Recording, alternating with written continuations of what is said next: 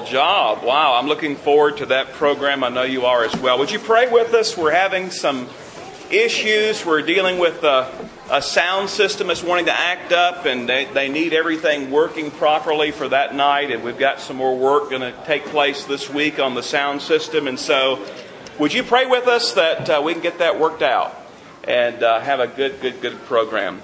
You should have found a sheet on your pew when you came in today, a song, Mary Did You Know? If you'll grab that, get your Bible out as we continue looking at some Christmas carols together.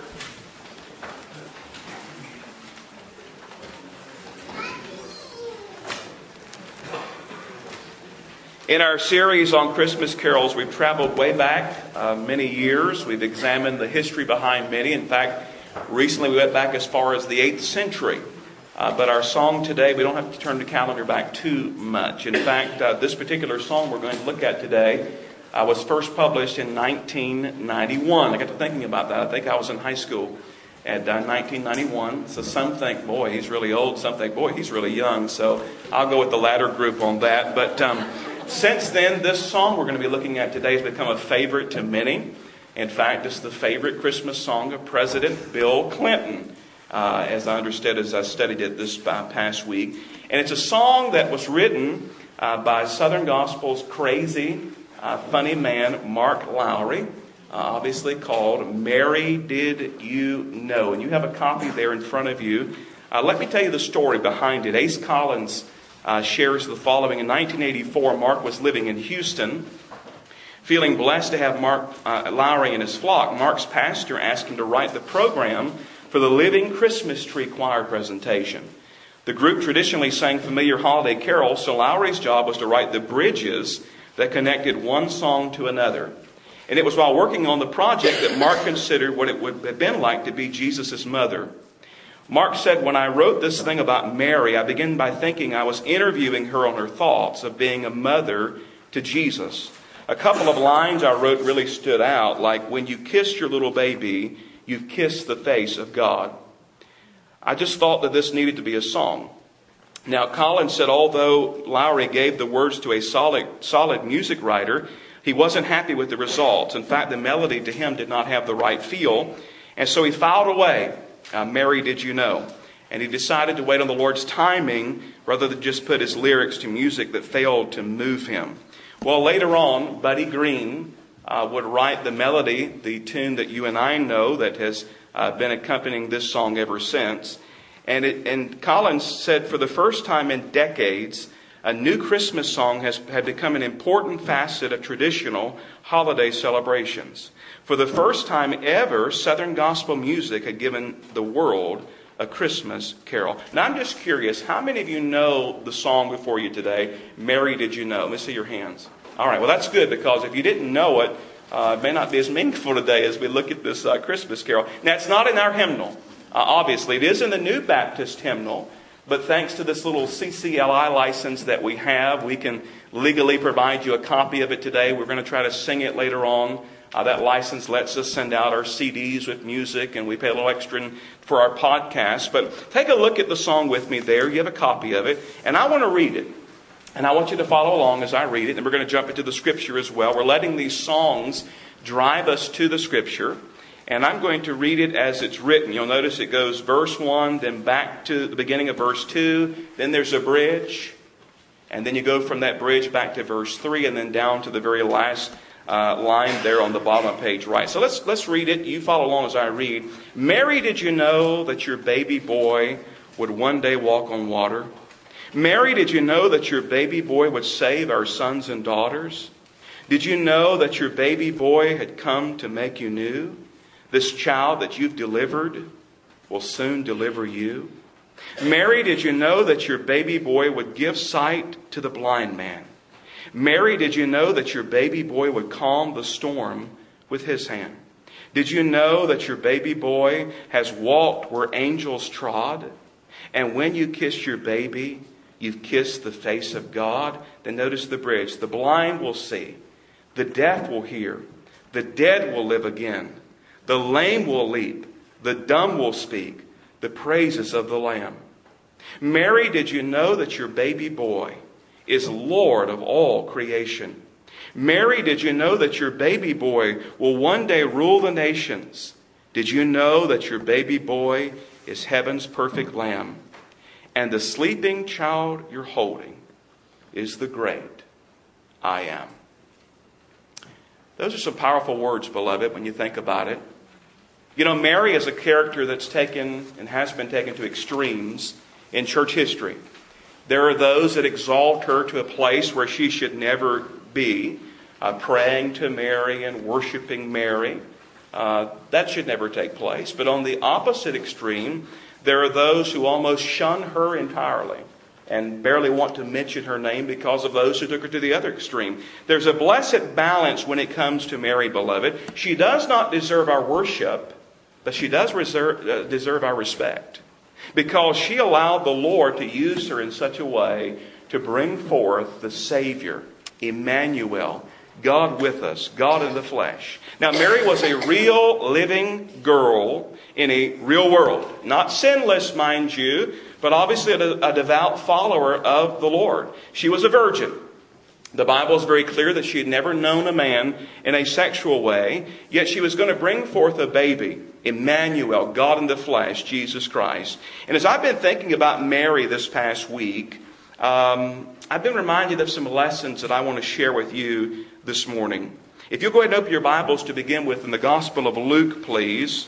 The Gospel of Luke will be there in a few moments. Luke chapter 1. And we're not going to just focus on one passage. You know, often we'll take just one passage of Scripture and we'll focus and hone in on it. What we're going to do today is look at the whole story of Mary in many regards and see some lessons as we look at several different Scriptures. You'll forgive me, my ankles bother me a little bit today, so if I have a seat, don't get too concerned, okay? But here's what I want to remind you today as we look at this. The first lesson I want to remind you of as we think about Mary is this thought, that God has a plan for your life. Did you know that? God has a plan for your life. Just as God had a plan for Mary's life, God has a plan for your life. And that plan begins at the foot of the cross of the Lord Jesus Christ. In fact, I'm thankful. Don't turn there, but listen to what the Bible says in 2 Peter 3:9. It says, "The Lord is not slack concerning His promise, as some count slackness, but is long-suffering toward us, not willing that any should perish, but that all should come to repentance." The reason we have a virgin bringing forth a son, the Savior of the world, is because God loves us and desires to have a relationship with us. You see, sin has cut us off from a holy God. All have sinned and fallen short of the glory of God. And so God bridged that gap between a sinful person and a holy God through His Son, the Lord Jesus Christ, and the cross of the Lord Jesus Christ. Now, Mary obviously knew the Lord as her Savior. Did you know that? She was a sinner who needed a Savior. In fact, I want you to listen to her own words. You say, well, are you sure about that? Yes, I am. Look with me at Mary's own testimony. Look at chapter 1 of Luke, beginning at verse 46, okay? Luke chapter 1, verse 46. This is Mary praising the Lord. And I want you to notice what she says in Luke chapter 1 and verse 46. It says, "And Mary said, My soul magnifies the Lord, and my spirit has rejoiced in God my," what's it say? My Savior. God my Savior. You see, she had placed her faith in the Lord. And God had a plan for her life, and God has a plan for your life. But that plan begins at the foot of the cross of the Lord Jesus Christ, where you turn from your sin and place your faith in Jesus Christ as your Lord and Savior. That's the starting point, but not the ending point. You see, the moment that you place your faith in Jesus Christ, you are saved, no doubt about it. If you were to die that very moment, you would go to heaven because you placed your faith in Jesus, and He is your Savior. But listen, what takes place at that time is not only the fact that you would go to heaven, but at that very moment, you are given new life in the Lord Jesus Christ. And you're given a new name and a new destiny and a new purpose. And it begins a wonderful life of living for the Lord Jesus Christ. And God has a plan for your life. Now, God had an assignment for Mary, and God has an assignment for you. If you want to listen, you can. If you want to turn there, Ephesians chapter 2, verses 8, 9, and 10. Now, we often use verses 8 and 9 to talk about the fact that no one is saved by works. The Bible says in Ephesians 2:8-9, "For by grace you have been saved through faith, but not of yourselves, it is the gift of God, not of works, lest anyone should boast." And sometimes we stop reading right there, but I want you to listen to verse 10. Ephesians 2:10 says, "For we are His workmanship, created in Christ Jesus," listen, "for good works, which God prepared beforehand that we should walk in them." Listen to the way the New Living Translation has that verse. "For we are God's masterpiece. He has created us anew in Christ Jesus so we can do the good things He planned for us long ago." Now think about that, beloved. You're God's masterpiece. He has plans for your life, things He said He wants you to do, and He's working in your life and through your life. And God is working in our lives to shape us and mold us, to make us like the Lord Jesus, but He has a specific plan for your life. Now, our assignments may be somewhat different. God may call you to do some things He won't call me to do, and vice versa. But there are some things we all share in common. Did you know that? For instance, the motive of our assignment, the motive of our life is all the same. 1 Corinthians 10:31, "Whether therefore ye eat or drink or whatsoever you do, do all to the glory of God." 1 Peter 4:11 says, "If anyone speaks, let him speak as the oracles of God. If anyone ministers, let him do it as with the ability which God supplies, that in all things God may be glorified through Jesus Christ, to whom belong the glory and the dominion forever and ever. Amen." So whatever God's assignment is for you specifically, we share this in common. Our assignments bring honor and glory to the Lord. We're here to bring honor and glory to God in whatever He calls us to do. Whether we eat, whether we drink, whatever we do, the Bible says, if you speak or minister, do it to the glory of God. Did you know we also share in common the fact that God is working in us and molding us and shaping us to be like the Lord Jesus? Romans 8:29 says, "For whom He foreknew, He also predestinated to be conformed to the image of His Son, that He might be the firstborn among many brethren." And so God is working in your life, believer, to make you like His Son, the Lord Jesus Christ. That's an exciting thought, isn't it? He's making us like Jesus. So God has a plan for your life. It begins at the foot of the cross. It's carried out for the glory of God. He's working to make us more like Jesus. But God has an assignment for you. Now for Mary, the assignment was what? Bring forth the Savior, the Lord Jesus Christ. That was her specific assignment. For me, God has called me to be a follower of the Lord Jesus Christ. He's called me to be a husband to my wife, Danielle. He's called me to be a dad to 3 boys. And He's called me to be a pastor to this flock. And for you, God has an assignment for you. He desires for you to be saved, number one. We've already established that. He desires for you to live for Him and follow Him. But there's some specific things that God has for your life. He wants to do through you. God has a plan for your life. And maybe you're here today and you say, well, I'm not sure what it is. I'm not sure exactly what it is that God has called me to do. Well, let me remind you of several other things here when it comes to Mary's life that's applicable to our life. Let me remind you, secondly, that God's plan means blessing for you. Did you know that? Now, God has a plan for your life, and that plan means blessing for you. We see it in Mary's life. You're still in Luke chapter 1? Look and back up in verse 26. We'll begin reading there. Luke chapter 1, verse 26. It says, "Now in the 6th month, the angel Gabriel was sent by God to a city of Galilee named Nazareth to a virgin betrothed to a man whose name was Joseph, of the house of David. The virgin's name was Mary. And having come in, the angel said to her, 'Rejoice, highly favored one. The Lord is with you. Blessed are you among women.'" Drop down to verse 30. "Then the angel said to her, 'Do not be afraid, Mary, for you have found favor with God.'" Drop down to verse 48. Mary says, "For He has regarded the lowly state of His maidservant. For behold, henceforth all generations will call me blessed. For He who is mighty has done great things for me, and holy is His name." Now remember this. Following God's plan for your life equals blessings. Following God's plan for your life equals blessings to you and for you. Now, I didn't say riches. I didn't say fame and fortune. I said it equals blessings. There's a sweet peace and joy that's found in the midst of God's will for your life. As you live in God's will for your life, there's sweet peace and joy, and there's blessing there. But you see, there's not only a blessing for you. God's plan means blessing for you. God's plan for your life means blessings for others. Did you know that? God's plan for your life means blessings for others. And we see that in Mary's life, don't we? You still in chapter 1 of Luke? Look at verse 31. It says, "And behold, you will conceive in your womb and bring forth a son, and shall call his name Jesus. He will be great, and will be called the Son of the Highest.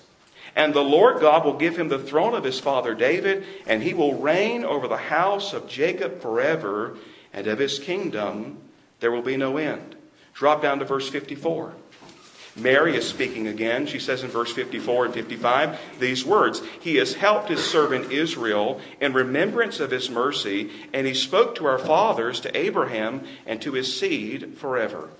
Beloved, following God's plan for your life, following God's will for your life will equal blessings for you, but will also equal blessings for others. Now just think of it. None of us will ever be called to do what Mary did.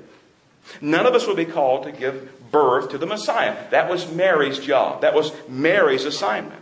But you know what? All of us who know the Lord Jesus Christ, you know what? We're called to announce his birth. We're called to announce his death and his resurrection. We're to share that freely. And if we live our lives for God's glory, seeking his will for our lives, his plan for our life, not only will we be blessed, but we'll be a blessing to other people. Because Mary's obedience led to so much more, didn't it? Not just blessing for her and her family, but blessing to everyone. Why? Because God used her to bring forth the Savior, Emmanuel, God with us. And God desires to touch other people through our lives. God desires to touch other people through your life. Did you know that? God desires to bless other people through your life. Now, if I'm obedient, for instance, in my life, if I'm obedient to God and God's calling upon my life, I should be a blessing to my wife. I should be a blessing to my kids. I should be a blessing to this church. I should be a blessing to you. And all the while, guess what? I'm getting blessed. Talk about a win-win. God's plan for your life equals blessing for you, but also blessings for others. You see, Mary brought forth the Savior of the world. And in doing so, as the song said, she kissed her baby and thus kissed the face of God. Talk about a win-win. Talk about a win-win, beloved. Follow God's plan, and you'll get blessed, and others will get blessed. But there's something else that I got to remind you of from Mary's life. And it's very simply this. I dare not hide this from you. We've talked about the fact that God has a plan for your life. And God's plan means blessings for you. And God's plan means blessings for others. But there's something else we're reminded of in Mary's life, and that's this. God's plan is good, but not always easy. God's plan is good, but not always easy. Now I want you to think about Mary for a moment. We've studied in years gone by specifically the characters of Mary and Joseph. Probably teenagers in that day. Living out this. And imagine the hardship that this meant for Mary and Joseph as their betrothed husband and wife. She's espoused to her husband Joseph. And now here she is with child. Before they came together, before everything was complete, she's found pregnant. Now imagine the talk. Imagine the gossip. Imagine the rumors. Imagine the misunderstandings. No, really, I really am a virgin. I've never known a man. I'm just a pregnant virgin. Now think about that. Put yourself in that village. Put yourself around Mary. And imagine the hardship and the pain that was involved in all that. Then on top of that, you have, as you look at the life of this family, that there's someone who wants to kill the baby, kill the little toddler. And they have to flee for their life. Not to mention, following God's plan meant in many regards throwing out their own plans, didn't it? You that are married, think back, especially you ladies, as you planned out your marriage, your marriage ceremony, and your life, your hopes and your dreams. And yet God stepped in and said, listen, Mary, God has a plan for your life. You're going to bring forth the Messiah. And so she is blessed in so many ways, but it's not always easy. And then think about Mary's life. We talked about her life as a whole. There would come a day where she would stand at the foot of a cross. And she would look up and she would see the Savior dying. She would see her baby who had become a man, bleeding and dying before her. But what was Mary's decision? Look at Luke 1 again. Verse 38. As the angels come and told her these good things. It says in verse 38, then Mary said, behold, the maidservant of the Lord, let it be to me according to your word. And the angel departed from her. Now, beloved, she made up her mind to follow the Lord's plan for her life, even though she didn't know what all that would mean. She didn't say, well, can you lay it all out before me and let me know every detail? We want it that way, don't we? God, I want to follow you, but could you let me know what all that means? In all reality, if God let us know what all it meant, we probably would never follow Him, would we? You see, Mary shows us the way to follow the Lord. Follow the Lord Jesus Christ. Obey, period. Obey, period. Mary, God wants to bring forth the Messiah through your life. Behold, the maidservant of the Lord, be it unto me as you desire. Charles Stanley often says it this way, obey God and leave all the consequences to Him. That's the way we're to live our life. That's the way we're to carry out our life, our assignment. We step out in faith knowing that God is good. And whatever God has for our life is good, and it's for His honor and His glory. You see, Mary stepped out in faith, and Romans 8:28 hadn't been written yet. Did you realize that? We have Romans 8:28, don't we? Romans 8:28 says, and we know that all things work together for good to those who love God and to those who are called according to His purpose. But following God's plan for your life is not always easy. It's not always easy. Just ask Jesus. Well, what did it mean for Jesus to follow the Father's plan? It meant that He stepped out of the splendor of heaven into this world, robed Himself in flesh. Now remember, that's not the beginning of Jesus. It's the beginning of Jesus in the flesh. He's always been. He's God. But He steps and robes Himself in flesh, and He comes as a little baby. That's what we celebrate. How humbling. Many of you would not be willing. I wouldn't be willing. We would say, hey, I'm willing to step into those shoes again. I want to go back in time and become a baby again. No. But here's God in the flesh coming. Then living a sinless, perfect life. And He didn't come to the palace, did He? He didn't come to Pharaoh. No, He came to these little peasant people here. A poor boy and a poor girl. He lived a sinless, perfect life. But then what did He do? He voluntarily laid down His life on that cross for you and for me. Beloved, thank God that Jesus followed the plan the Father had for His life. Now, what about you? God has a plan for your life. It means blessing for you. It means blessings for others. But following that plan is not always easy. But the question is, what will you do? Can I ask you today, are you following God's plan for your life? It begins at the foot of the cross. Has there ever been a time in your life where you realize that you're a sinner? You're undone. You cannot save yourself. But then you saw one hanging on a tree for you, bleeding and dying for you. And He was buried. And He rose again victorious. It says, if you'll turn from your sin and place your faith in me, I'll save you. I'll give you a new home, a new name, a new destiny, a new purpose. Have you ever followed the Lord Jesus? Have you ever given your heart and life to the Lord Jesus? Do you know Jesus Christ today? If not, that's the starting point. That's what needs to be determined today. That's what needs to be settled today, to come and place your faith in Jesus Christ. Now, I know many here today would say, listen, I already know Jesus Christ as my Lord and Savior. I say, praise God. I rejoice with you. But let me ask you this question. Is your prayer the same as Jesus' prayer? So what do you mean, preacher? Remember there in the garden as he's wrestling with God's plan? Sweating, as it were, great drops of blood. What did he pray?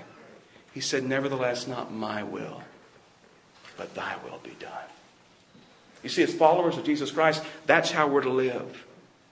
Nevertheless, not my will, but thy will be done. Beloved, God has a plan for your life. That plan means blessings for you. That plan means blessings for others through your life. But you know what? That plan is not always easy. But it's best. It's for your good. And it's for God's glory. I don't want you to close up shop and shuffle papers. I want you to listen, because I want to close with some words that Max Lucado wrote in a little piece that he simply calls Mary's Prayer. Listen as he writes, God, O infant God, heaven's fairest child, conceived by the union of divine grace with our disgrace, sleep well. Sleep well. Bask in the coolness of this night, bright with diamonds. Sleep well, for the heat of anger simmers nearby. Enjoy the silence of the crib, for the noise of confusion rumbles in your future. Savor the sweet safety of my arms, for a day is soon coming when I cannot protect you. Rest well, tiny hands, for though you belong to a king, you will touch no satin, own no gold. You will grasp no pen, guide no brush. No, your tiny hands are reserved for works more precious. To touch a leper's open wound, to wipe a widow's weary tear, to claw the ground of Gethsemane. Your hands so tiny, so tender, so white, clutch tonight in the infant's fist. They aren't destined to hold a scepter nor wave from a palace balcony. They're reserved instead for a Roman spike that will staple them to a Roman cross. Sleep deeply, tiny eyes. Sleep while you can, for soon the blurriness will clear and you will see the mess we have made of your world. You will see our nakedness, for we cannot hide. You will see our selfishness, for we cannot give. You will see our pain, for we cannot heal. O eyes that will see hell's darkest pit and witness her ugly print, sleep, please sleep. Sleep while you can. Lay still, tiny mouth. Lay still, mouth from which eternity will speak. Tiny tongue that will soon summon the dead, that will define grace, that will silence our foolishness. Rosebud lips upon which ride a star-born kiss of forgiveness to those who believe you, and of death to those who deny you, lay still. And tiny feet cupped in the palm of my hand, rest. For many difficult steps lie ahead of you. Do you feel the cold sea water upon which you will walk? Do you wrench at the invasion of the nail you will bear? Do you fear the steep descent down into the spiral staircase into Satan's domain? Rest, tiny feet. Rest today so that tomorrow you might walk with power. Rest, for millions will follow in your steps. And little heart, holy heart, pumping the blood of life through the universe, how many times will we break you? You'll be torn by the thorns of our accusations. You'll be ravaged by the cancer of our sin.